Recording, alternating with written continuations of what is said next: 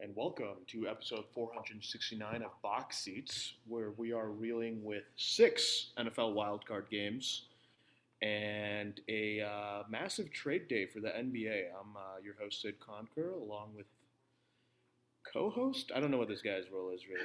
He just keeps showing up every week, so I figured I'd let him talk. Chase Carnahan. Chase, how the hell are you? I'm pretty good. Thanks for asking. I like to call myself the brain trust of this podcast. So I'm just going to talk over you for as long as possible, ideally. Talking. Me taking up all the airwaves. Talking. And let's get to it. It's a real shame that we can't mute each other. Yeah, I was just thinking the same thing. How weird. Should we turn into like a first take podcast where we just yell nonsensically over each other? Yeah, but the thing is, you have to do it with, one person is going to have to use minimum 4-syllable words at all times. And the other person is going to have to like start screeching at one point. So I can use Stephen A. if you want me to skip. I think Fox is more entertaining when they get like, what's the show with Nick Wright when Brandon Marshall shows up and like it's absolutely like there's no one saying anything. It's just words. I don't care. What has Brandon Marshall done to deserve, like, why does he get to talk about basketball or baseball or whatever the fuck else they talk about? The only content I see him doing I'm sure Brandon Marshall has boxing takes. What was Twitter? You can never fully know what someone's takes until you're on Twitter. But dude, yeah, all I see him doing now is those like intimate interviews where he just like the other day he was just literally screaming at Ocho Cinco about his injury history and like his diets. Oh my god! And like how his Ocho McDonald's Cinco diet is on that. Ocho Cinco is like also on TV. Fox is really just. I mean, they're just like shock value for sports. I think we'll just get really big personalities who have no clue how to be on TV, and then just let them go. Yeah. There's a reality TV show from the late 2000s where Chad Ochocinco, don't ask why I know this. Is this a love show? Yeah. Oh, Have you yeah. seen this? I think I remember hearing about this. I don't think I ever tuned in. It's fantastic. So Chad Ochocinco gets 100 girls. Oh, no, 85 girls. 85? Well, yeah, Ochocinco. You make that connection. Yeah. It's still so and many. then he has them just do just the most random things. They like do little football exercises, cheer for him, and he narrows it down. This show also includes Bernard Berrien. I heard that name in a while. And T.O. might make an appearance. I'll just put it out there. This might be T.O. on like Buffalo. This is old T.O., not good T.O. Oh, okay. It sounds like just who can be my best sidekick? Like not an equal in the relationship, but who can like tell me how great I am the best and eventually catch football every once in a while. Like maybe that is love to Ochocinco though. That probably is love to him. So I'm sure that those women went on to go do great things. I think that show has like a 2.5 on IMDb. Like something ridiculous. You did not think that was possible. But I mean, content that's that bad turns out to be good content. Like 5 years after the past, like after the facts. Yeah. So I think like nowadays, I probably watch it and rate it like a 9.5 and have a great time doing it. No, yeah, you're right. Yeah, no, Chad Ochocinco deserves all the respect. Well, I mean, I guess we could talk about something slightly more important in the sports world. Impossible. Yeah, pretty much. Yeah, but the second most important thing could be the I'm calling it the Dante Exum trade. I'm very, very excited to see how it works out for him. The rest of the pieces are pretty, auxiliary. Who gives a shit? But really, Dante Exum, this could really jumpstart his career, getting a bigger role in the Rockets. How do you feel about that? What is going on? For 15 minutes. Like that NBA. It's fantastic. What a product. The Harden thing, like what you were kind of expecting, right? Like traction was like gaining for that trade anyway, allegedly, before he went out in the press conference and said, I've done all I can. But I did not see the Victor Oladipo thing coming. And Cleveland. great week for Cleveland to be involved in a trade and win a playoff game. Cleveland doesn't have very many eventful days in their sports history, and you gotta love it for them. I got pretty hot take here about Cleveland's. I think they probably won this trade. To be brutally honest with you, really, considering what they gave up, they definitely had the greatest return by far. Like getting two actual rotation players to an otherwise uninspiring and, for lack of a better word, shitty team, other than Sexland. This is pretty good. This is actually pretty good. All they did was give up the Bucks first rounder. The Bucks first rounder for next year. And really, again, getting Allen and Prince back. That was pretty solid. Jared Allen's super young. Ton of potential. Yeah, I think guys are being wasted in Brooklyn anymore. They did not give any plans. Not a great day if you're Andre Drummond, R.I.P. Yeah, no, it's not a bad. It's honestly, it is a pretty exciting trade. Obviously, Brooklyn. I mean, we can share our takes if you're a Brooklyn fan, but for almost every other team, I feel like I would be excited. Is this a win-win-win-win trade for you? It might be. Like, if I'm Houston, I'm pretty pumped. Indiana, I'm pretty pumped. I got a little bit younger, which I didn't even realize because just before the show, we were talking about Victor Oladipo's older than we think. I don't understand how he's 28. That math does not check out in my head. Yeah, I think. Has he been in Indiana for 6 years? It's because he misses every other year.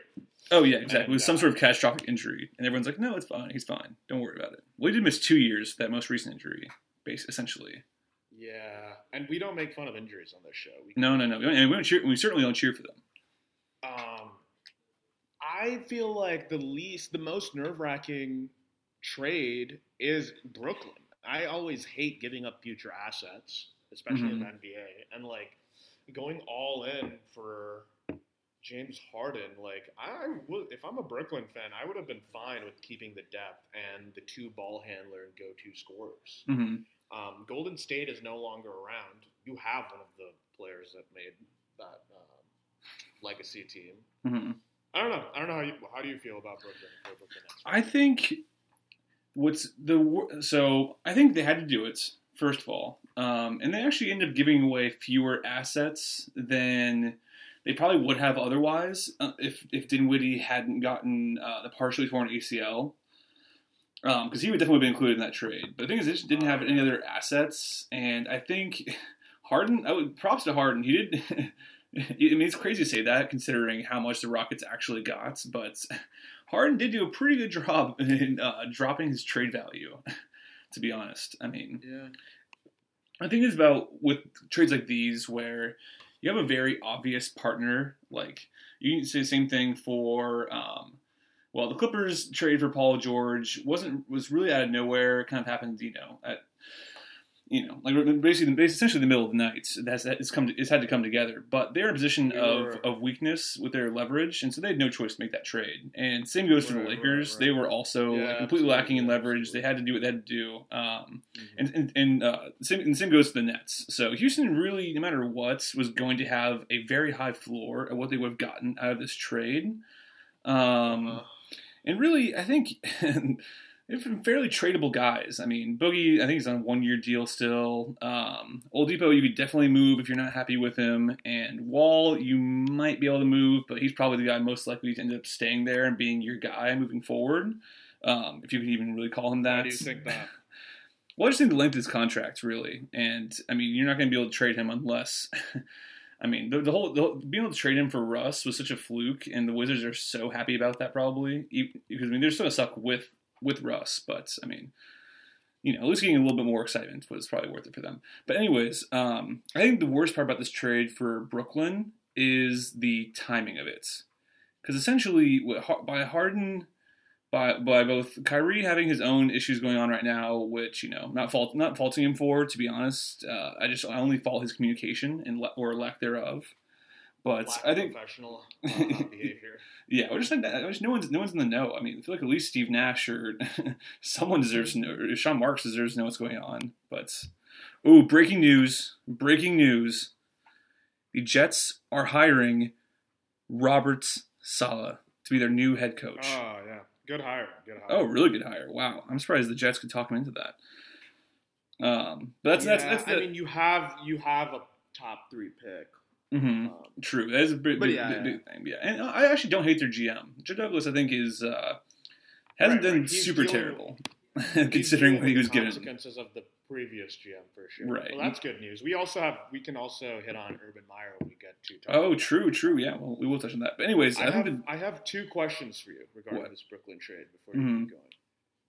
Was this move? I've heard some people say was done to prove to Kevin Durant how committed you are to winning. But do you think Kevin Durant is consulted on this trade? And are you happier if you're Kevin Durant? I think if you were in the stratosphere of Kevin Durant, if you're essentially a plug-and-play top 5 guy in the NBA, you would be stupid not to consult a player that good. Right. I mean, not that Kevin Durant's the kind of guy who would ask for a trade, but I still think you have to. And it's just more about good faith, you know. Like it truly is.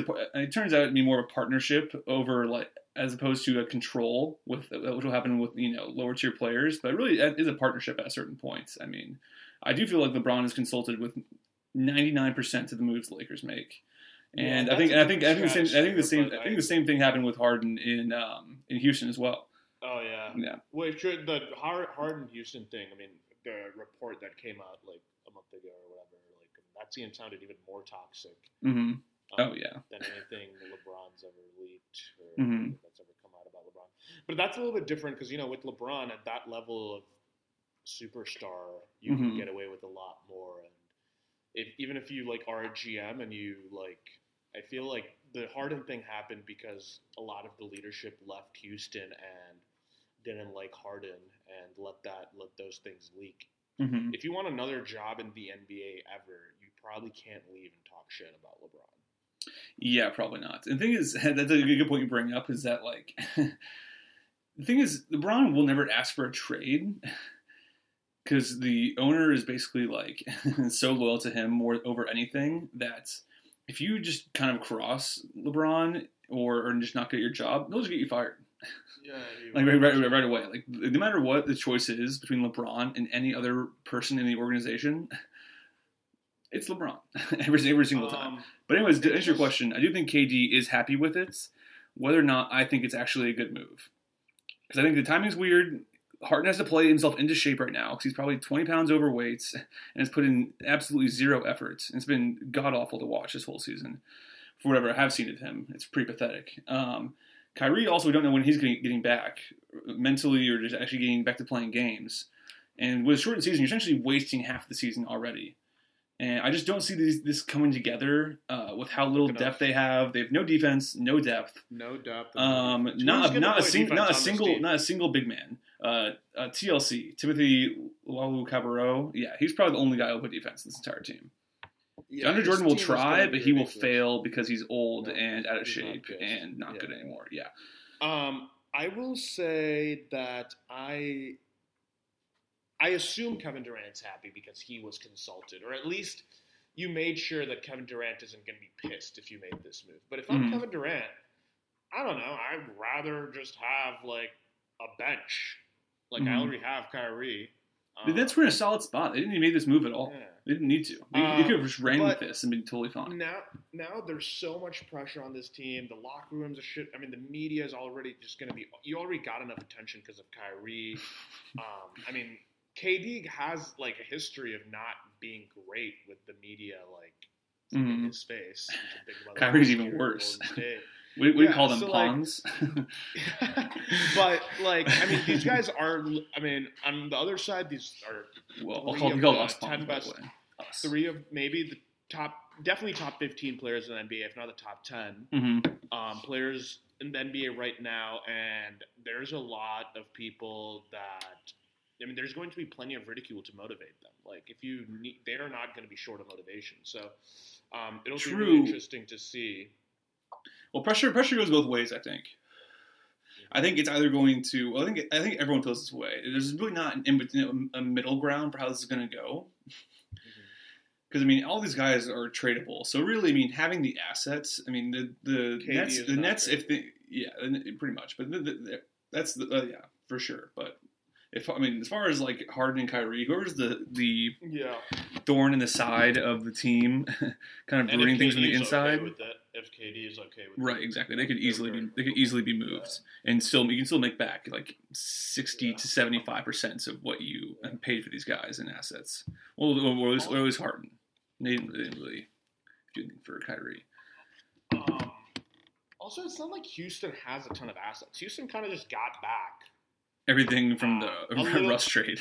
Yeah, exactly. A little bit more. And you could make the argument that if KD decides to spend the latter half of his career with Brooklyn, first round picks, good luck. Like, those are going to be bottom of the first round.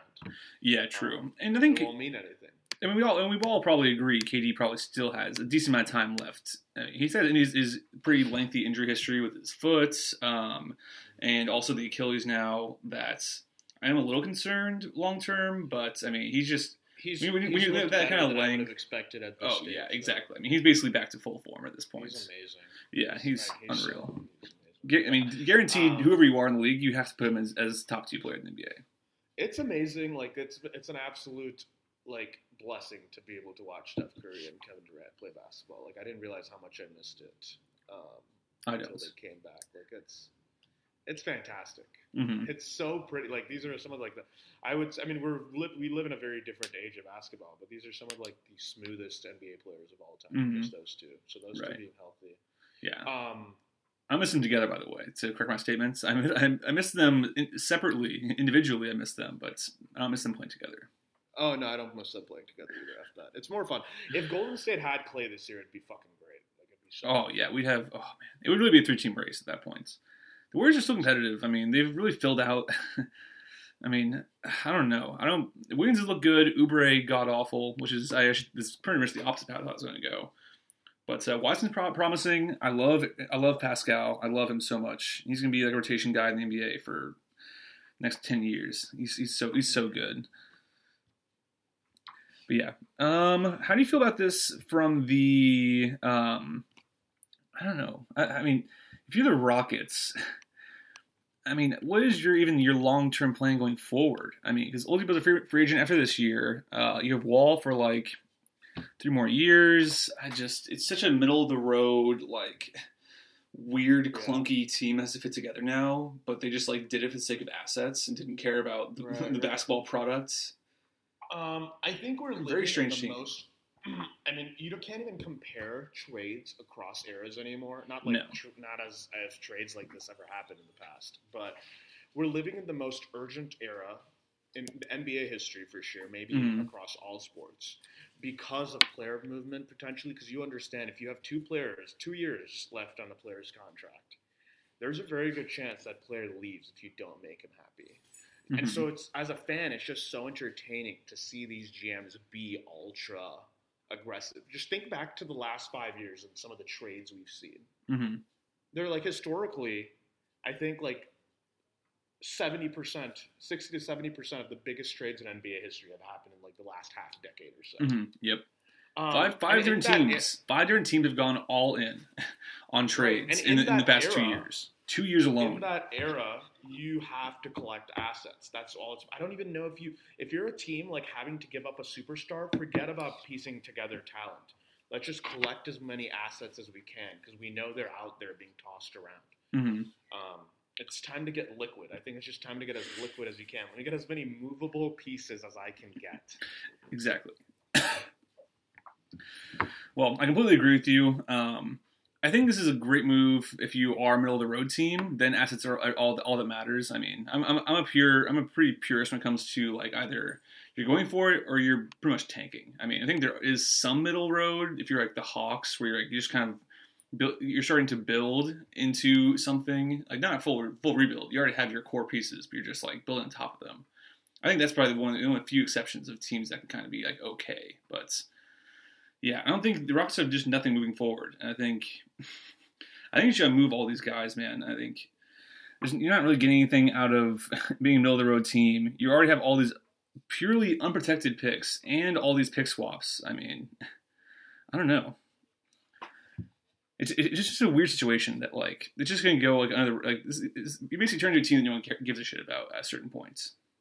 Right, and that happens so quickly. Like if I'm a Houston fan, it's a completely new regime. I have that to get excited about. Right. Like, I think Styles is a good coach, and though. I think some of these pieces, and I think a lot of these pieces are going to get moved. Mm-hmm. Or you just wait it out and say, all right, well, we're a middle of the road team. We're swapping our 16th pick for in exchange for like what could be a much better pick. There is something to say though if you don't have to bottom out. If you never have to bottom out, even OKC, I don't consider bottoming out because you still have talent on the roster. Shai Gilgeous, like you still have a piece. Excited about. Yeah. So I mean, if Houston can pull it off without bottoming out, if they can build around like as an aging John Wall happens. Also, I want to say this is one of the biggest pet peeves I have.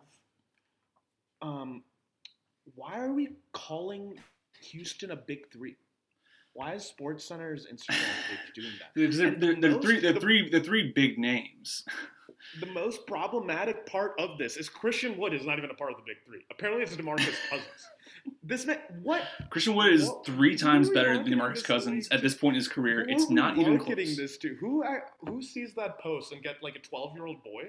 Well, it's someone who doesn't watch the NBA. If you were just to like passively like only be aware of like the playoffs and like nothing else and didn't look into anything, you'd be like, oh wow, like Boogie Cousins. I remember him being good. Joe Depot, wow, he was an all-star. John Wall, wow. Like, but you don't follow. You're like, well, wow, these are some names I know. DeMarcus Cousins played at Kentucky and dropped 50 points that one time. I know. Mm-hmm. Well, by the way, that is SportsCenter's. I'm about to get real mean right here. That is their key demographic. Is like 12 to 15-year-olds who don't actually know anything about sports and just like, wow, names. I used to play as that guy in 2K like 4 years ago. This podcast is for the sports fan that thinks and knows they're better than everyone else. Yeah. If you think you're know more about sports than a 13-year-old, this is the podcast for you. Mm-hmm. Also, you have to be 18 years old because, or 21. What's the gambling laws? Curse. I don't know. 21, I imagine. Let's just say 21 to be safe. Yeah, let's say 21. Yeah. If you're younger than 21, turn this off right now. But I mean, I'm just saying that. I mean, I would really like for you to follow, subscribe, unsubscribe, resubscribe, unsubscribe, resubscribe, 5 stars, give a rating, but also just tell your friends you don't listen to it though. Sure. Then we'll get you in trouble. Underage friends. Okay. Any last thoughts about this trade or these trades? If Karis LeVert cannot be such a ball hog, then I really think Indiana could be comfortably the 3rd seed in the East. I love this roster, man. They have so many likable guys, and Sabonis is my guy. One of my favorite players in the NBA, and I love seeing any like big that can like create for themselves and also like playing for others is an asset that comes across so rarely. That I don't understand how we're not freaking out about Sabonis essentially averaging like 5-6 assists like every single year. Yeah, he's a beast. There's a team that could have bottomed out very easily or just effed up, giving up Paul George, like the Bulls did, giving up Jimmy Butler. Mm-hmm. That's an easy comparison to me as a salty Bulls fan. I can look at someone like Indiana and be like, okay, they gave up their superstar and never had to get complete ash. Why couldn't you do it? And as always, you got the seventh pick out of it. Yeah. If you're a Bulls fan, this is very exciting. The East is wide open. Mm-hmm. All the stars are at the top. Time to sneak in there.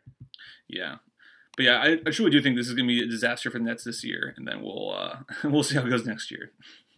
Really? Okay. Well, I just don't think. Disaster is considered not like winning the East, pretty much. I truly don't think they're going to win the East. Yeah, I think. Are you picking a team to win the East right now? I'm not, but I would feel a lot better. Well, Kemba's timeline is what scares me because I'm not sure when he's getting back. Otherwise, I'd like Boston a lot to take a leap. But I would probably still go Bucks getting out of the East this year, but like not playing a very inspired finals performance against the Lakers. Philly's been playing pretty well. Oh, I like Philly a lot. Yeah. They've gotten better. I mean, it's the smallest changes that everyone's been suggesting for the longest time, and it was like, wow, look how much better we are when we just have like more shooters and like not an incompetent coach. Should we get to some of these upcoming divisional round games? Or do you want to discuss maybe this coaching carousel? Urban Meyer once again has come back from the dead. Amazing. I think this is a terrible move for him. Really? Why? I think it's nice that he'll have Trevor Lawrence to like keep his heart palpitations at a minimum, considering he's like one of the more pro-ready rookie QBs you'll have in a long time. Mm-hmm. But if I had heart problems, I would definitely not want to be having to rebuild a really shitty roster. Oh my God, he doesn't have heart problems. He literally just makes things up when he doesn't want to coach anymore. I would not doubt it. I think every college football head coach has heart problems. Yeah, but he's just soft. But he's just soft enough to admit to them. A real coach would just die or something. Now keep whining about it. How do you feel about it for him? As Urban Meyer, I don't want to really get into the head of Urban Meyer. That seems problematic. I mean, Shad Khan is one of the better NFL owners, Agreed. I think. And I'm not just saying that because he's a fellow U of I alum. I mean, I am, but go on. I think he's actually like ready to build a winning program. He seems as committed as anyone else in the NFL. So beyond that and having assets, they're young, they have assets, you have a good owner, it's in a warm state. You have a fairly long leash because I imagine the financial commitment they're going to make to you is pretty large, or that they made to you is fairly large. Shad Khan has monopoly money. It's unlimited funds. Yeah, exactly. So I mean, they also have a ton of cap space going into a year where most NFL teams are completely out. Jaguars, I think, have $50 to $60 million to spend, and Philly has $70 million they have to get off their payroll. I wouldn't want to go to Philly and deal with two quarterbacks and. Yeah, exactly. It'd be a lot more attractive job if they can move Wentz early, but obviously that's not gonna be able to happen. The timing it won't work out. Yeah, I don't know if you're gonna get a ton for Wentz. I think any quarterback that's played at Wentz's level is going to get you some return, but the contract is just so large. You're making such a commitment. Let's not forget Sam Bradford. I think 4 different teams traded like a first rounder for Sam Bradford. So, and he really never reached any of the heights that Wentz did. And Wentz is still young. I mean, sure he's beat up and played behind a terrible offensive line his whole career, but I think he's very salvageable. I mean, if I was the Bears, I wouldn't go for it, but you probably can't afford it. I don't think you can afford to make that type of a financial commitment if you're the Bears. If you're the Bears, like, I would actually like to trade for someone like Matt Ryan, but it's like, can you? I mean, the Panthers could be a spot. Oh, can you make this lame duck GM if you're the McCaskies and the Bears owner, like going into potentially his last year as a GM?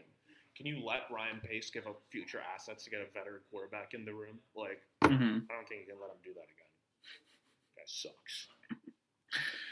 Well, I mean, that's a pretty good segue. Would you like to touch on the Bears' loss before I go into like damn near meltdown mode? This is I feel bad for you. For me personally, this was like the easiest playoff loss to ever get over. Mm-hmm. Well, you didn't belong there in the first place, as far as like actual seeding. We knew that.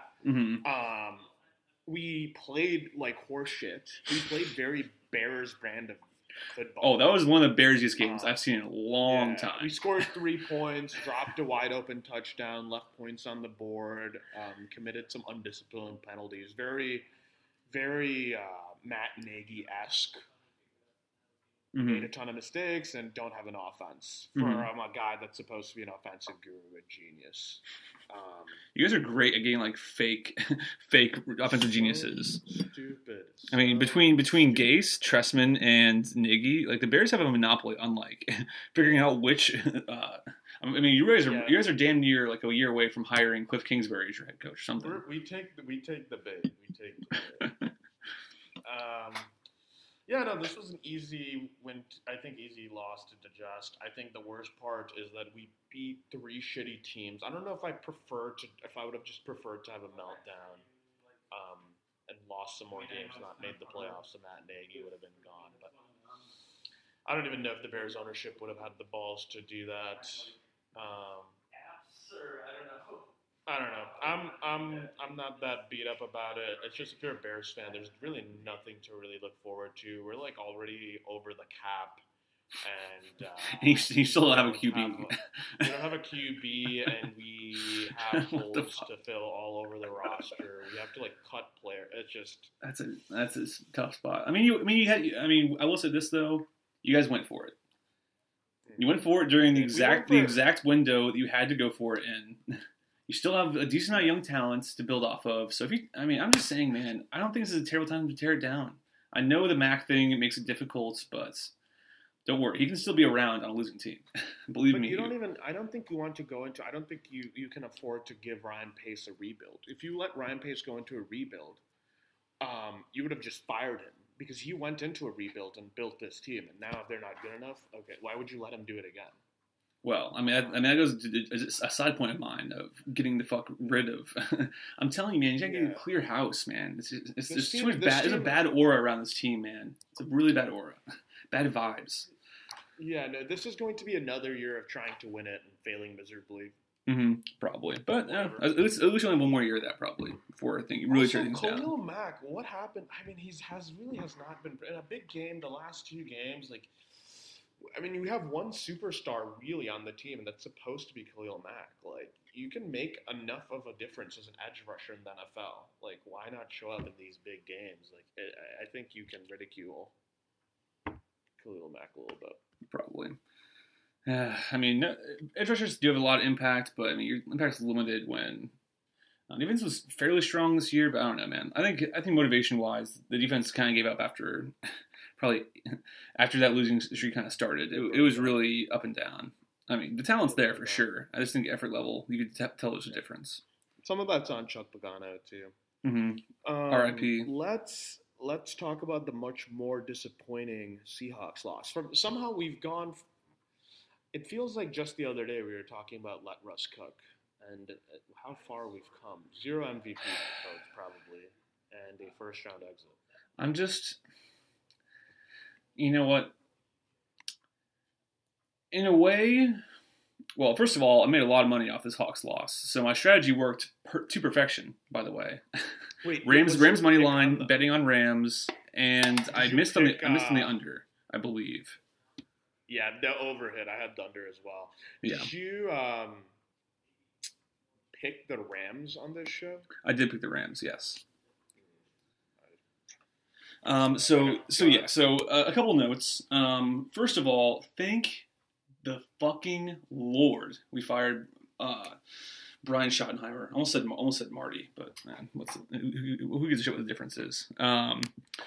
Really, lack of creativity in the play calling. I think it really came down to a lack of like actually creative, like short intermediate routes. It was really just like a bipolar offense. Is either run the ball up the middle, give David Moore a jet sweep for him to get like 2 or 3 yards, and he probably has like the lowest yards per carry of anyone in NFL history because it's like the worst play call I've ever seen. He's not even fast. He's a decent route runner, has good hands, but he has no speed to show for as far as being a guy you want like taking the ball.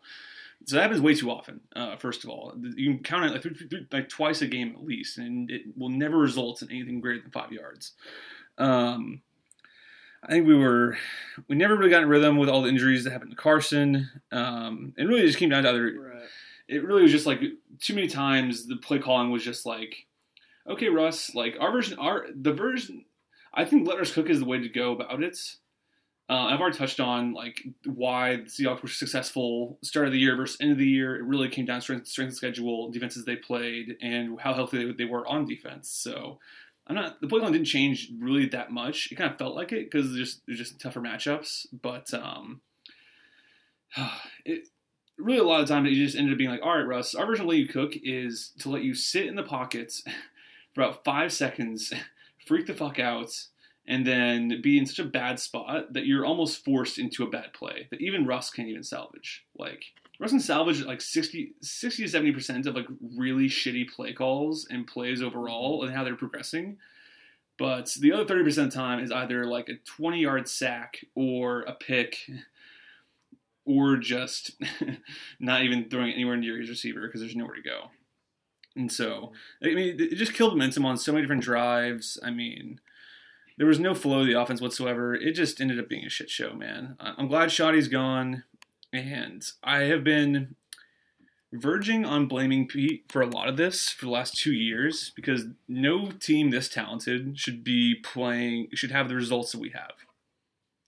I mean, we were damn near the 1 seed last year, lost in the divisional rounds. This year, also had a shot at the 1 seed, lost in the fucking wild card rounds, albeit to a very good defense. And I give the Rams all the credit in the world. Like, they deserve to win that game, and the Hawks just like laid an egg. Probably the worst game of the entire year for them, and they just picked it at the exact wrong spot. So, I think. Are you happy with the defense? I haven't heard any ridicule from the defense for the defense. I'm pleased with the defense. I'm not, and I still don't think the Jamal thing was a bad trade. I think the slander against him being just a purely box safety is just not true. He's actually pretty solid in coverage. He's a cerebral enough player. I don't think you can expect much from the defense, given the amount of talent that's actually on the defense and how much of it should fall on Russ's shoulders, given the cap that he takes up. Right, exactly. And really, I mean, the defense is super young. Like, you're not paying anybody besides Wagner. Literally, no one else is getting paid on that defense because they still just re-sign our top corner. Still just re-sign Jamal.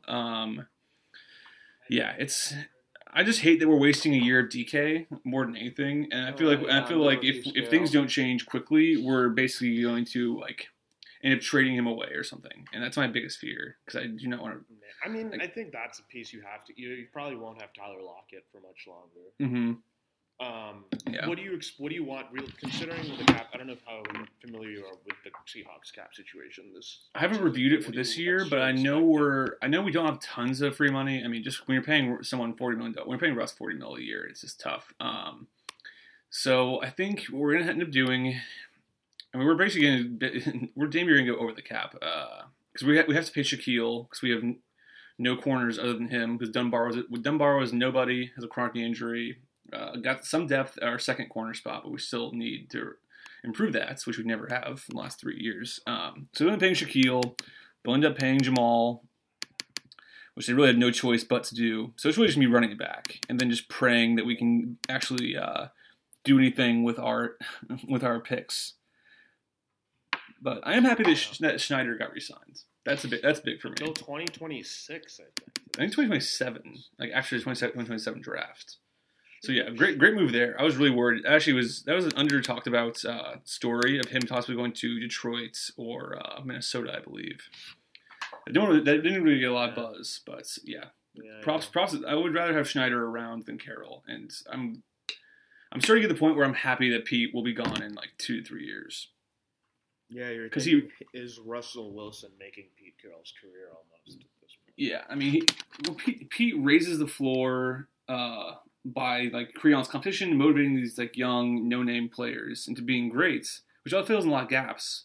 But at the same time, you're limiting what the offense and team could be at their ceiling. So it's. I think Pete Carroll is just that. Like, he is a really good coach, obviously, but he is one of those guys where it's never going to go to total ass. Like, the team is going to play hard. Unless something dramatic happens, the team's going to play hard, and you're probably going to be in playoff consideration like every year if you give him something to work with. But he's not a good to great guy. He's more of like a bad to pretty good guy. Yeah, exactly. So, I mean, props for consistency, and no matter how bad the roster seems at times, always getting us to around 10, 11 wins. But, 2 years ago, it's frustrating having Russ and feeling this disappointed. 32-year-old. I think Russell will last quite a while. He spends like over $1 million. He spends like over $1 million in like maintaining his body. He's never had an injury. Never missed a game. So yeah, he is. But That's super impressive. Yeah, it does suck though. It sucks really hard, to be honest. There's no tears this weekend, but it was bad. Two things to point out. Russell Wilson said he'd not have a say in Schottenheimer's firing, and he also said it's critical that he has a say in the next OC. So, Ooh, which I completely agree with. I think Doug Peterson could actually is a name that Hawks fans are like salivating over. no way. Doug Peterson, I would sit, and then he's a Super Bowl winning coach. Why go be an OC somewhere? To Pete Carroll. Mm-hmm. So yeah, we'll see. Well, now we're past the disappointments. We move on with a fresh slate, not have to worry about getting our hearts broken. Yeah, this week. We have 4 juicy games though ahead of us this week. I'm very, very excited. Okay. Let's talk about them. Let's. Should we just go in order? Sure. All right. I love going in order. Big organization guy. So yeah. First game of the week, we have the Rams traveling to Green Bay. I believe there's snow in the forecast. I'll need to double check that. But as for Gambling Podcast, we got to mention the line. The line is currently at 6.5, which is actually a pretty good spot. I mean, on either side, really. So I just don't think it's I don't think it's that big of a talent of a changing of a gap in talents to put it at 7.5. So good thing Vegas isn't doing that. But yeah, this is actually an extremely tough line to pick, and I think it's a weird game in general based on the matchups. No receiver. A quick stat for you: no receiver this year has actually gone over 100 yards while being covered by Jalen Ramsey. No, not one. And we know just how... Oh, I think we've lost Sid. So we're going to do a quick pause and get back to you after this message. All right. And we're back. Sid is joining us post technical difficulties. Sid, why are you so far away, dude? How many feet away from the computer are you? It's so faint. I have headphones on. Go ahead. All right. What's your stupid fun fact? I also have a very fun statistical fact after Ooh, please! I would love some more stats. Well, frankly, I'm very conflicted on this game based on the matchups, but I do the Jalen Ramsey stats about never not having one receiver or elite receiver go over 100 yards on him. I think probably the best performance anyone's had against him was DK. Twice had 70 yards against him, I believe, in the Week 16 game and the wildcard round. But Jalen Ramsey is good. Is this your hot take? No, but I didn't realize he was that good. No, he is amazing. Okay, so very easy for me to say, especially if you're the Rams and you're already so deep in your wallet when you made that Jalen Ramsey trade. I kind of did not love it. And I also had the thing of all right, bad locker room guy. But Jalen Ramsey's been fantastic. Hey, when you're that good, man, it doesn't matter how you are in the locker room. You automatically got respect. It's a really freaking good defense. Well, I mean, you're paying Jared Goff $140 million. It would be helpful to keep your first round picks. But whatever, the Rams have fucking sold out and sent it every year, and Sean McVay has kept them afloat and made them competitive. And he's adjusted. He's gone from an offensive team, passing heavy team to a play action team to a purely run the ball game management style. Schematic, now. Yeah, he'll change from week to week. I think we're. I don't want to talk about how good Sean McVay is. I think that's insane. Yeah, it's kind of moot points. Sean McVay is really effing good. Here's my statistical. I had to do a deep dive. These two head coaches combined weigh 180 pounds. Soaking wet or just straight up? You want me to imagine Sean McVay wet so bad? I think you already do. I just want to hear you say it. Tell me about your Sean McVay fantasies, please. Stop. Do we believe in this Rams defense going to Lambeau? And I think Snow, you could say, as an NFC Norther, can the Rams play in snow? This is actually a great point you bring up, and also kind of ties into the points total of this game, which opened at 46.5 and is now down to 45.5 because I'm putting the weather app. It's about 50% chance of snow on Saturday, which you can basically assume it's going to be a full-on snow game, considering how it snows in Green Bay. So I think that's probably where the total is coming from. Secondly, do I believe in the Rams?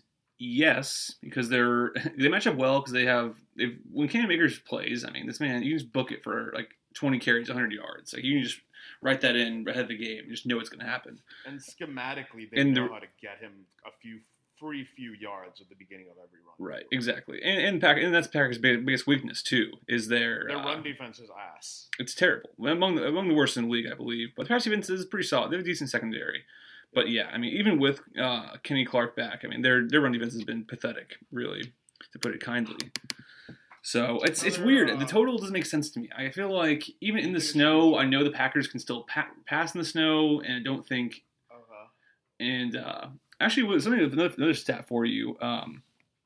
The Packers actually have one of the best pass blocking offenses in the entire league. Oh yeah, absolutely. Yeah, so you could easily neutralize Donald. I'm not sure why the total is so low, even in the snow. I feel like both their strengths match up with each other to the point where both offenses should most definitely be succeeding.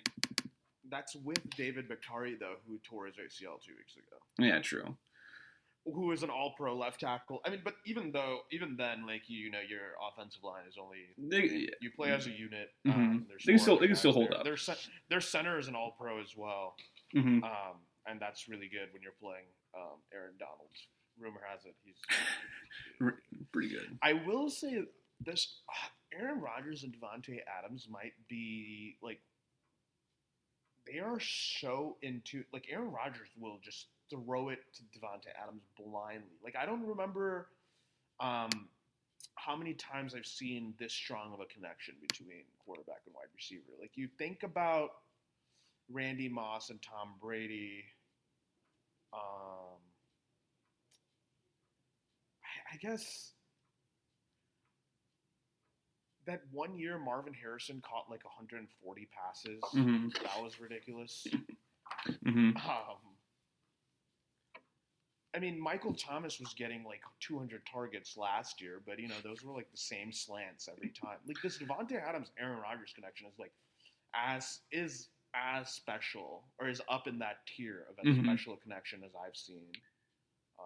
It's so much chemistry based too. Like they're always on the same page. Oh yeah, Davante like doesn't get enough credit for how smart he is. He's like amazing. He doesn't really blow you away with. His skills. You can say technique for his route running. But really, if you're just looking at pure high end speed, size, strength. He doesn't really blow you away in those categories, but he just finds a way. He's just such a smart player. I'm sure you've seen this stat because everyone's seen this stat, but Davante Adams used to be in the bottom percentile in beating man coverage his rookie year. He was like the worst of the worst, and now he's in the 99th percentile. Right, and that's what their game seems to be: matchup one-on-one against Davante Adams. Aaron Rodgers knows exactly where to throw it, where to place the ball, which shoulder, how he wants it. It's amazing. The chemistry is phenomenal. Right. How are you picking this game? I actually have one more stat for you, by the way. And actually, I have a theme for this week that I'll get into in 1 second. I think Rodgers is actually 9-3-1 against the spread when having 12 plus days of rest. Okay. That stat might be outdated. I think it might have been, but nonetheless, very good record when having this much rest. And I really think we talked about a lot before the playoffs happened of how dangerous the Packers are going to be at Lambeau, how much an advantage that is. And I think this is probably one of the few games you can actually factor in home field advantage and give the Packers like a full 3 points. Being in the cold is huge. Exactly, yeah. especially for a dome team. I don't like the number at 6.5. If I was forced to pick a team straight up, not do any other weird action, I was going to take the Rams before this podcast, but I've kind of talked myself into taking the Packers. But so if I have to do that, then I will. But I have 2 very important side picks. One, I'm taking the over 45.5. they're begging you to take it. All the low unders, all the low totals last week all went over. And I think that's gonna, that trend will probably continue because I think this is just a poorly valued team total or not game total. So 45.5, book that for sure. But if you are going to bet this game and you're not feeling great, but one way or another, what you should do is you need to tease the Rams 6 points from 6.5 to plus 12.5. And then while you're doing that, move the over down 6 points as well to 39.5, which I don't see how either of those miss. Okay. So I think this week's a lot of tough spreads. So teases is my kind of theme of the week. Absolutely. I did that last week as well. Mm-hmm. Didn't work out in my 6-game one, but I think I won like a 3-gamer. Mm-hmm. Yeah, I mean, I think teasers are also great when you have a good defense and you know a team's going to keep it close. Even if it's underdog. Exactly. I think the Bears were a good play there. I went plus 14.5 or plus 13.5. Only had to move it like 2 or 3 points and hit that, and you parlay that with the under. I think this is a good I actually like Rams plus 6.5 because fuck the pack. Mm-hmm. That's fair. And I think the Rams are going to keep this game close because of their defense, because of Jalen Ramsey. Mm-hmm. I don't know how mobile Aaron Rodgers is at this point. I don't see his feet being a huge factor. And I think snow game changes everything, but it really makes it more mano-a-mano. And I think both these teams are pretty tough and can play in tough conditions. Mostly just with Rams' defense. I mean, their offense. Right. I mean, I don't really care about. I know they can just run the ball 40 times this game and still keep it halfway close. That's what they'll need to do. They'll need to do that. But you're not going to avoid this Packers offense putting up points. No, exactly. So I think I love the tease here. I think I might make that my official pick, and then have the other over of 45.5 as my side pick. Officially. Wait, but you are doing Packers. Your pick is Packers. Yeah. As far as what I'll do that for the sake of like just like having to do the show straight up. For the sake of the show, I'll do Packers 6.5. But I will. What I'll be actually betting will be the over in the tease. Oh, complicated matches. Yeah, I know. This is a complicated week. I really I feel way less confidence this week than last week. Also, by the way, we never addressed our records last week. By the way, why would we talk about that? Just so I can brag that I went 4-2, you went 3-3. Let's talk after the Super Bowl. Exactly. We gotta keep the fans up to date. You know, we are keeping track of these things. Let's move on to the next game. I think we have Baltimore traveling to the great city of Buffalo. Mm-hmm. Very great city. This would be perfect if it was a snow game. I think this is a great. Actually, it kind of is a snow game. I believe there's snow. It's more likely that there's snow in this game than in the Packers game. I believe. Wow. I'm saying this with no confidence or reason to say that, but okay. I'm going to double check on that while you go ahead. So the line is Baltimore plus snow. 2.5. Oh, great. Over under is set at 50, and 54% of Vegas is going with Baltimore hot hand on a 7-game winning streak. Mm-hmm. More importantly, 7-0 against the spread in their last 7 games. Mm-hmm. 8-2 in the last 10. Most explosive running game in the NFL. Mm-hmm. Going against one of the more skilled, another great connection in Josh Allen and Stephon Diggs. I think playing at home is a little bit of an advantage here, but the run game travels, and this team knows how to fucking run the ball in Baltimore. Also, J.K. Dobbins is the leader of this rushing attack now. Mm-hmm. And at the beginning of the season, he was a very hot pick on your fantasy football teams, as well as just a super talented guy. Took a little too long. If only the real playoffs are factored into fantasy. But it's great to see him fucking going off. Mm-hmm. I agree. Big Ten represents, first of all. Big Ten. Good do we think this Baltimore defense is? I am a believer in one player, and that's Marcus Peters. Okay. And that's what I think could swing this entire matchup. Marcus Peters is going to win this game? I think he could. Marcus Peters is on a fucking tear right now. And really, I mean, if you want to stop Buffalo's offense, it's either stop Josh Allen from running, or you have a shutdown cornerback that can actually halfway contain Stephon Diggs. I'm not sure you can stop Stephon Diggs because him and Josh Allen's chemistry is really, really good. Only 1 year in. Amazing. But yeah, I mean, all you can do is really hope to contain him, bring him, down on the end zone, keep him below 80 yards, and I think that you consider that a win if you're Baltimore. Yeah, if you're Baltimore, this is similar to the Rams. You have to run the ball and you have to hold the ball for 35 to 40 minutes if you want to win this game. Mm-hmm. This is a tough one because really it's going to come to, I mean, if we're assuming the snow factor, we cannot make a big enough deal about. I mean, it's actually a 40% chance of snow, but I'm expecting a couple inches for sure. So I think here's going to be the problem is that which team has a better linebacking core that can actually stop the opposing quarterback from running? Because there's no more backbreaking play than that in football. We all know that. And these two guys are currently the two best quarterbacks in the league that do it. And frankly, I give that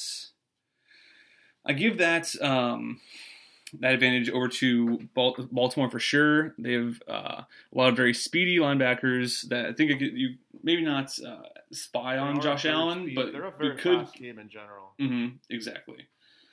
So I don't know, man. This is maybe the toughest game to pick of the weekend. I think so too. This is a close spread. Mm-hmm. You could really, both these teams are hot in their stride. You brought up a good point about these quarterbacks running and just deflating the defenses. For much of a running threat as Josh Allen is, most of that is by design. He doesn't really scramble a ton. He's a pocket passer. Mm-hmm. For the most part, he's been more disciplined than that this year, and not going until he absolutely has to. But I don't think Baltimore can keep up with this Buffalo offense. And if this Baltimore defense can't play aggressively, if they're playing from behind, I worry about them. I don't think this is going to be a blowout by any means, but no. I just don't think this offense has enough to actually throw the ball and win a game where Baltimore's offense is it's fairly similar to the Packers. The Packers have a better run offense, but they're pass first and set up the run through the pass. Mm-hmm. I think this Buffalo team is too much fun. I'm not going to root against them or bet against them.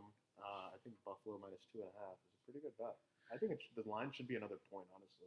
Yeah, I'm actually really yet again. I'm really surprised Vegas is giving us a favorable line towards under 3 on both sides. That's pretty huge, and they actually has been no line movement whatsoever. And actually, it's fairly even on betting. Mm-hmm. Yeah, it's 57. I'm seeing 57 on Buffalo, 43 on Baltimore. I think you had a slightly different number. But both teams are extremely hot against the spread. But Buffalo is very good at home. We cannot, same as last week, 6,800 fans. We cannot give that enough weight, I think, especially in Buffalo. But I think what's going to be the X factor here, and probably why I will go Buffalo, is how Josh Allen's done against the blitz, which, as we all know, the Ravens like to do more than pretty much any other team in the entire league. They blitz on nearly half of the snaps that they take on defense, 44%. But Josh Allen is sporting a comfortable 66 completion percentage, nearly 8 yards per attempt, only a 4% sack rate, which part of his game is very underrated. Is how he escapes sacks, very very Deshaun Watson-like, and a comfortable 111 passer rating. Would you want to try to bring Josh Allen down? I would not like to. I think I would look pretty foolish doing that, and I think most of America would too. So I'm going with Josh Allen. Unfortunately, we're not going to see him warm up in shorts. We all know his history of looking good in shorts is well documented. That might be an understatement to say, but yeah, I'm going Buffalo here as well. I got burned betting on them last week, but they played their worst game of the season and won by 3. Although I do think their linebackers are going to have a tough time with Lamar. Their linebackers look really slow and really bad. I think this is going to be a high scoring game. Yeah, I'm thinking even in the snow, but I don't know. I'm thinking 30-24, something like that. Over under at 49.5. I wouldn't mind taking the over. You probably talk about taking the over in every single game this weekend, and I'd be like, "Yep." Well, the next game has a pretty high over under. Well, the first rule of an extremely high over under is that you always take the over. Well, the bet on Chiefs for sure, but every time this year I've seen an over like 55, I've taken it, and I'm definitely positive on those bets. Okay. Which reminds me, we didn't even talk about Bama, Ohio State, but Will Name programmed out of the great state of Alabama decided to win a national championship. Yeah. Some guy named I don't know, Nick Saban. I don't think that's right. I think is there an accent on the A? I think he's of Latino descent. Am I wrong on that one? Latinx? Sabano. Ooh, maybe. I Cuba's greatest exports, Nick Saban. I'm sure we'll never hear of this guy anyway. Yeah, nobody. Couldn't go to the NFL. That's all I'm going to say. The Cleveland Browns are playing in a divisional round, but what year is it?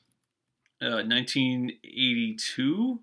It wasn't Bernie Kosar was playing out there. Where's our statistics at? I only showed up. I think called in sick. I think called in sick today. What? I know it's 2 weeks. It's 2 weeks in a row. I mean, I'm not saying we need to evaluate his performance or anything. He's great. I mean, I didn't get all these good stats, Sid. I'm doing it on my own work, that's for sure. If this guy isn't in the fucking ICU, I'm gonna lose my shit. The Cleveland Browns are traveling to the Kansas City Chiefs. The line is +10 Cleveland, over under 57.5. Man, Kansas City coming off of a bye scares me. I'm terrified, and also this is the first game all year that we might see actual efforts from Patrick Mahomes in the Chiefs offense. I mean, Kelsey's like he's busting his ass, but really everything else they do just feels effortless. And they haven't even turned it on when they need to. I mean, it really couldn't matter any less. They can turn it on and off. This team could literally. It doesn't matter how many points down they are. They could literally. Cleveland could go in, and do what they did to Pittsburgh, go up 28 points, and I would still probably take Chiefs money line. They can. I mean, I think just 2 days ago, or yesterday or today, maybe very recently, was the 1 year anniversary of them being down 24 points at home to Houston, and it not mattering. And by the way, not even being close. I might add. It was. They ran out of fireworks in Arrowhead. That was so silly. So we're talking about that offense with another year of experience. Travis Kelce having one of the best years from a tight end. Probably the best year from a tight end of all time. Oh my God. There is no way. I love this Cleveland team. I love Baker Mayfield's swagger. But they're not beating this team. No. Not beating them, and also something to note from a gambling perspective. This is the biggest split in public's opinion on who they're betting on. Really? 61% of the public is taking Cleveland. No. 61%. According to Covers.com. That is true. And also 10 points in the playoffs. That's a lot of points. A double-digit spread. A fun fact about the Chiefs, I've never seen a team... even back in the old New England days, I don't think there's no way the spreads reached this level of favoritism towards one team. The Chiefs, even last year before they were Super Bowl champions, obviously, they still had some insane spreads against them in the AFC, which wasn't even weak. They were favored by 10.5 against Houston in the divisional round and 7 by Tennessee, and they covered both times. You think this? If the Chiefs weren't on a bye week, I think this would be closer to 7.5. Because Cleveland's good. Going to Arrowhead's tough, but Cleveland's not. And they match up well. And they match up well against them too. I mean, we've already discussed the formula for beating the Chiefs, which several other teams have already done, and it's worked well for them for the most part. But regular season, take it with a grain of salt. I mean, if you can just run the ball and keep time possession on your side by a substantial margin, you can beat the Chiefs and just not allow these big plays downfield that absolutely kill you. Oh, that's going to happen. Yeah, One of the shittiest beats of this year for me was Carolina +10 against Kansas City. I had Kansas City -10 against Carolina. I told you not to. Regular season, I don't take that bets. In the postseason, I take this bet every single time. 10-point spread against Carolina. I mean, the Cleveland Browns are better than that. I think this. I'm not gonna. It's hard to bet against the Chiefs, but I think this is a little too big. Yeah, I feel you, but I'm not betting against Patrick Mahomes or Andy Reid in the playoffs. Okay. Even if it's a bad matchup, and even if they haven't, they're literally 3-7 against the spread in their last 10. But that's regular season. I think just effort level, rest, and needing to assert yourself in the AFC playoff picture. I mean, obviously you're already the juggernaut everyone knows, but being able to put it out there and then just say, all right, you beat the Steelers, okay, like we're going to absolutely demolish you. I will still take the Chiefs with the points, -10, but this is actually my favorite tease of the weekend because if you can tease the Chiefs down to -4 and over 51, ooh. I think that's the easiest pick that you're going to come across. What odds do you get with that? Even odds. A tease always ends up being even odds, pretty much. Well, not even, but minus 105, -110. I am actually going to take the Cleveland Browns +10 because I think I would probably. It's a cowardly pick. That's a cowardly pick. Why? I understand the recency bias. Like, oh yeah, the Browns played the best game of the season against the Steelers. This and that, like, really proved something. I just think 10 points in a playoff game is too damn high. Well, I would say 99% of the time, yes. With this Chiefs team, no. Also, by the way, the Browns' motivation is out the door. By the way. Yeah, no one's expecting them to do anything. Exactly. And they literally won their version of the Super Bowl, beating the Steelers. I think this after game they beat their ass be, two different games this year. I think this game's probably going to be out of hand halfway or like going into the fourth quarter. And this bet's going to swing with some garbage time points one way or another. Yeah. I see where you're going with that. I just feel like this is Baker's game to like come back down to earth and really embarrass himself. So this is also a small moment for me to just like rant that in today's NFL you have one team in the playoffs with like an actual good defense. Yeah, the Rams. The Saints are okay, and Tampa can play with. They're aggressive and they blitz with the lead, but it's kind of lame. Yeah, I agree. There's no really like juggernaut defense. I agree. Oh. Usually you do for one team that's like. I mean, I don't know. I think the Rams are closest to that, like based primarily on their defense. The game-changing defense, the over/under is low because of that defense. But yeah, no, you don't get that a ton. If you're in the playoffs and you're in the divisional round, chances are you have an offense that can score points, and that's how you win the game. Agreed. Yeah. So official pick, I'll go with the Chiefs, but my real bet is going to be teasing the shit out of that game. I might put like 4 units on that tease. I feel really good about it. Okay. Yeah. Good for you. Yeah. All right, final game of the wild card weekend. The Bucs are traveling not a very far distance over to New Orleans to play in the second best Mercedes-Benz Superdome. I say it every week, but we didn't talk about that enough. I don't know why 2 divisional rivals have the exact same name for their stadium, but whatever. So yeah, the lines opened at New Orleans -3.5, has since moved to New Orleans -3. The split on the public is pretty much even. I'm seeing 51%, 49% in favor of Tampa Bay. And I'm seeing the Bucs as a very common sharp pick this week in the forums. I feel like a lot of esteemed bettors are all going Bucs. Are you in the forums? I'm in message boards. I'm in the forums. Wow. Yeah. Who's amongst you? Just watching, not commenting, just watching. This is the hard. I think you said earlier the Bills Ravens. I actually think this might be the hardest pick of the week. Well, I think we're probably going to have the same spread by the time the game starts. The spread's going to be the exact same. I think. By the way, wait on this line. Wait for it to drop 2.5. If you're trying to bet New Orleans, these teams know each other. Oh boy. Wait, said question. How easy is it to beat the same team 3 times in 1 year? Oh, Chase.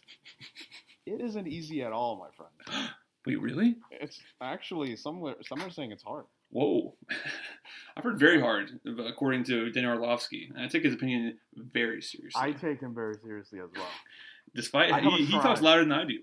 That man is screaming on an empty set of NFL Live. He also enunciates, and I think he spits a little bit. He must spit. He's big hoodie with a suit jacket with a blazer kind of guy too. You think? He is. He wears it all. I watch NFL Live on my lunch break a lot of time. West Coast perks, but yeah, I see a lot of Dan Orlovsky in my day-to-day life. I'm not a big fan. I feel like Dan Orlovsky is on a part of his neighborhood watch. Dan Orlovsky throws the neighborhood block party and like thinks it's so bumpin'. He's playing like Wu-Tang Clan like 30 years after the fact. Everyone's like, "Whoa, Dan, you gotta get down, huh?" Did I tell you about the tangent he went on during the Sugar Bowl? I don't know what big bowl game he called. But did I tell you about the tangent he went on about the Taco Bell commercial? Oh, how scared it makes him. Oh my god! Mina Kimes could beat the living shit out of Dan Orlovsky in a fist fight. 100%.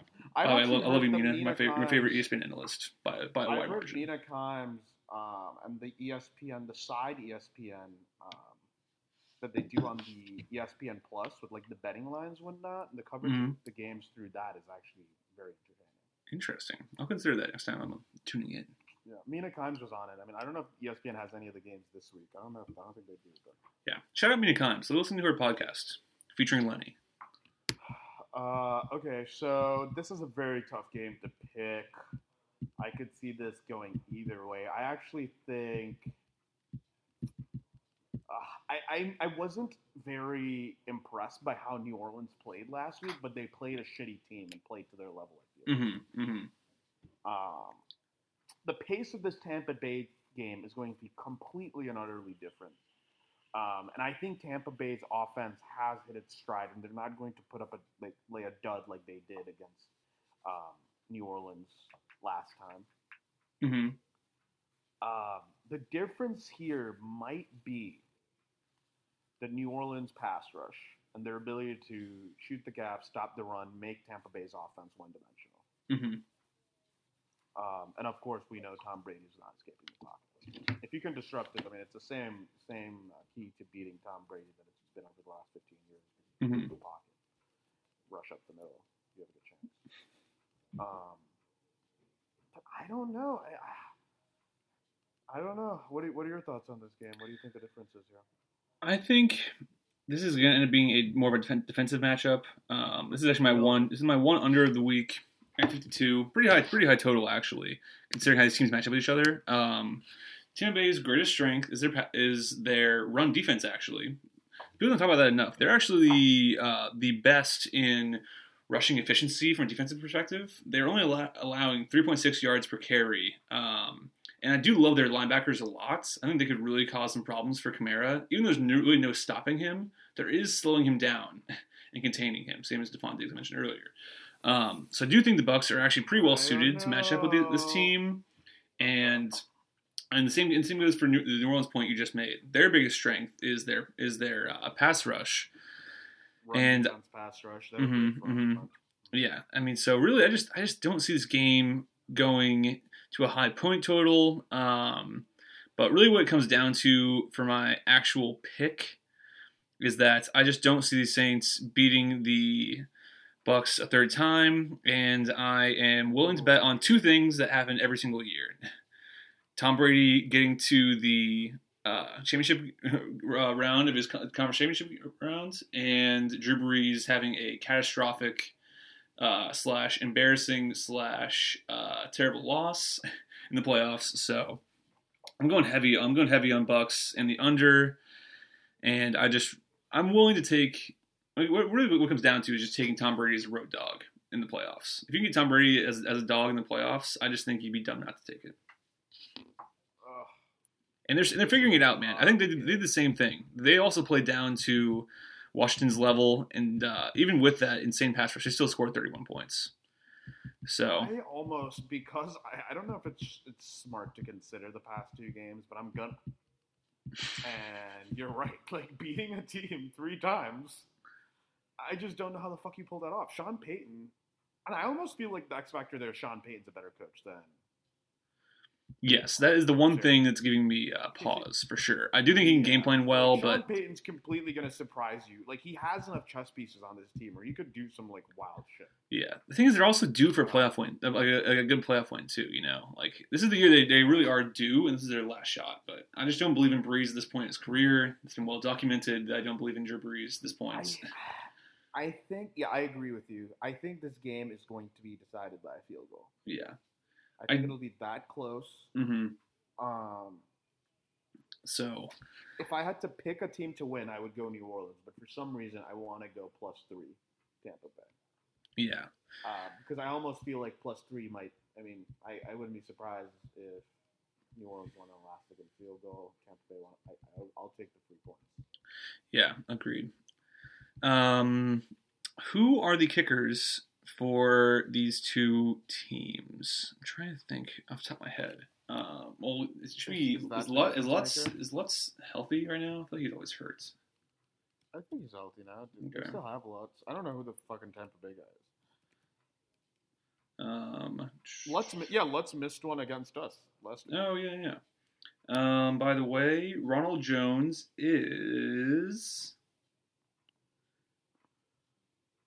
was limited in practice on Thursday, which is a big factor for me. And Mike Evans was also limited both days this week, and so is Chris Godwin. So I think they're going to be at full health minus probably JPP. Wow. And Taysom Hill also could not play in this game, which is going to drive Sean Payton insane. If Taysom Hill can't play, Sean Payton's brain might explode. Yeah. He doesn't know what his game plan is without Taysom Hill for like Sean 5 plays a game. No one's having a worse week than Sean Payton's wife. Taysom Hill's not playing. Also, he's coming off a high. He got slimed last week, so I mean, could things really go better for you after you've been slimed? I mean, frankly, I don't think so. No, that's a pretty peak moment in your life to get slimed. So. I do want to say again that nothing is more Bears than taking up the last seed in an expanded playoffs, and then getting your ass handed to you on a kids' cartoon channel while Nate Burleson explains to 5-year-olds what a false start is. That is how my Sunday went. I don't even give a shit. But that's the life that I lead. And frankly, there was no other option for which game was going to be the Nickelodeon game. There was no other choice. That was the worst. If you want to try to convince kids to watch football, why would you put the most boring team in the NFL on the fucking kids' cartoon channel? The other games might have been too exciting, Like, they're like, whoa, sorry. We gotta start you off slow. Exactly. These kids are become addicted to football if they were to end up watching, like, the Colts Bills, It'd be too much fun. They'd end up like us. They'd start a podcast. Yeah. And probably better, too. But, yeah. How sad were you when young Sheldon popped up on the screen? Oh, my God. I had it on my false laptop. I had the other thing, I had the Tony Romo on the big screen. That's where he belongs, people. Mm-hmm. But yeah, I had young Sheldon. I saw him come on, and I put the sound on for a little bit, so I didn't catch his whole fucking thing. Is Young Sheldon a show on Nickelodeon? I thought it was on CBS or something. Well, CBS owns Nickelodeon, but I think it's one of the more like relatable characters they could have had in like their true CBS slates. Like. They're like, all right, we're going to do like mostly SpongeBob-related things, like 95% really SpongeBob things, but we'll throw in like a little bit of like main CBS channel things just because we own the shit, so why not? And SpongeBob is still an ongoing show on Nickelodeon. Yeah. Okay. I think I don't know. Can you imagine? I think I might get high tonight, watch a little Nickelodeon, and just like. Imagine some Bears comedy and try and relate it to it. Nick at Night still. It's probably Tim Allen or some shit. Oh, dude, Home Improvement was like the best. That and George Lopez. I know we've all heard the memes of like waking up at like 4 a.m. to like the George Lopez theme song. I love George Lopez. That was a great theme song, but Tim Allen's a problematic political figure. Yeah, his new show is actually very problematic. Really? Yeah, like it's Last Man Standing. It's like super, super conservative in its points. I think he's like the only writer on the show. It's just like, all right, I'm just gonna have my old man conservative takes. Yeah. And just force feed it down your throats because you're watching my show for some reason. Whatever. I still like Toy Story. True. I always forget he's in that. All right, so quick rundown of our picks. Okay. I need to actually type these out, and just I think it'd be important to recap.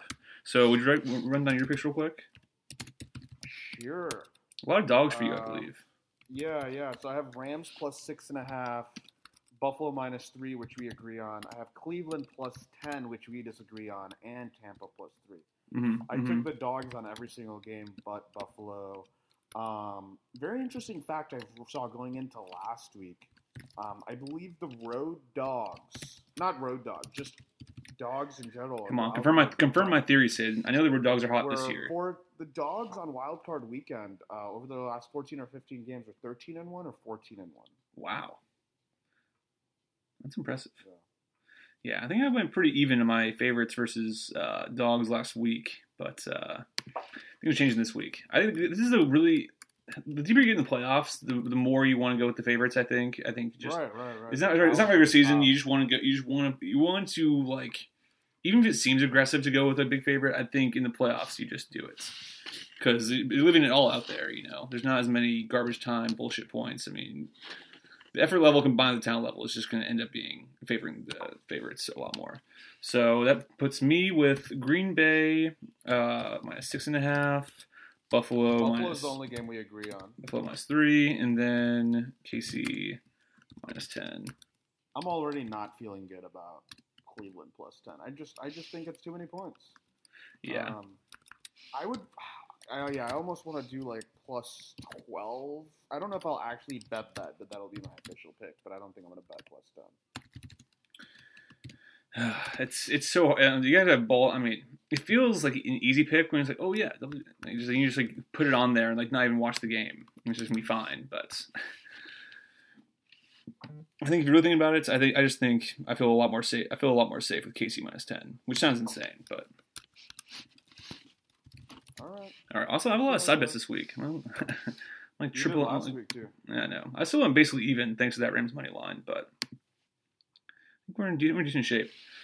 All right, guys. Let's have ourselves a great divisional round. Best of luck to anyone who's still in the race, besides any Packers fans, because fuck you, suck my dick sideways, go fuck yourselves. Take your shitty quarterback and his overrated ass out of the playoffs this week. I'll be happy to lose. On the Packers bets if the Rams could move on. It's just good for the NFC best. There's no way I was gonna root for the Packers. Fuck them.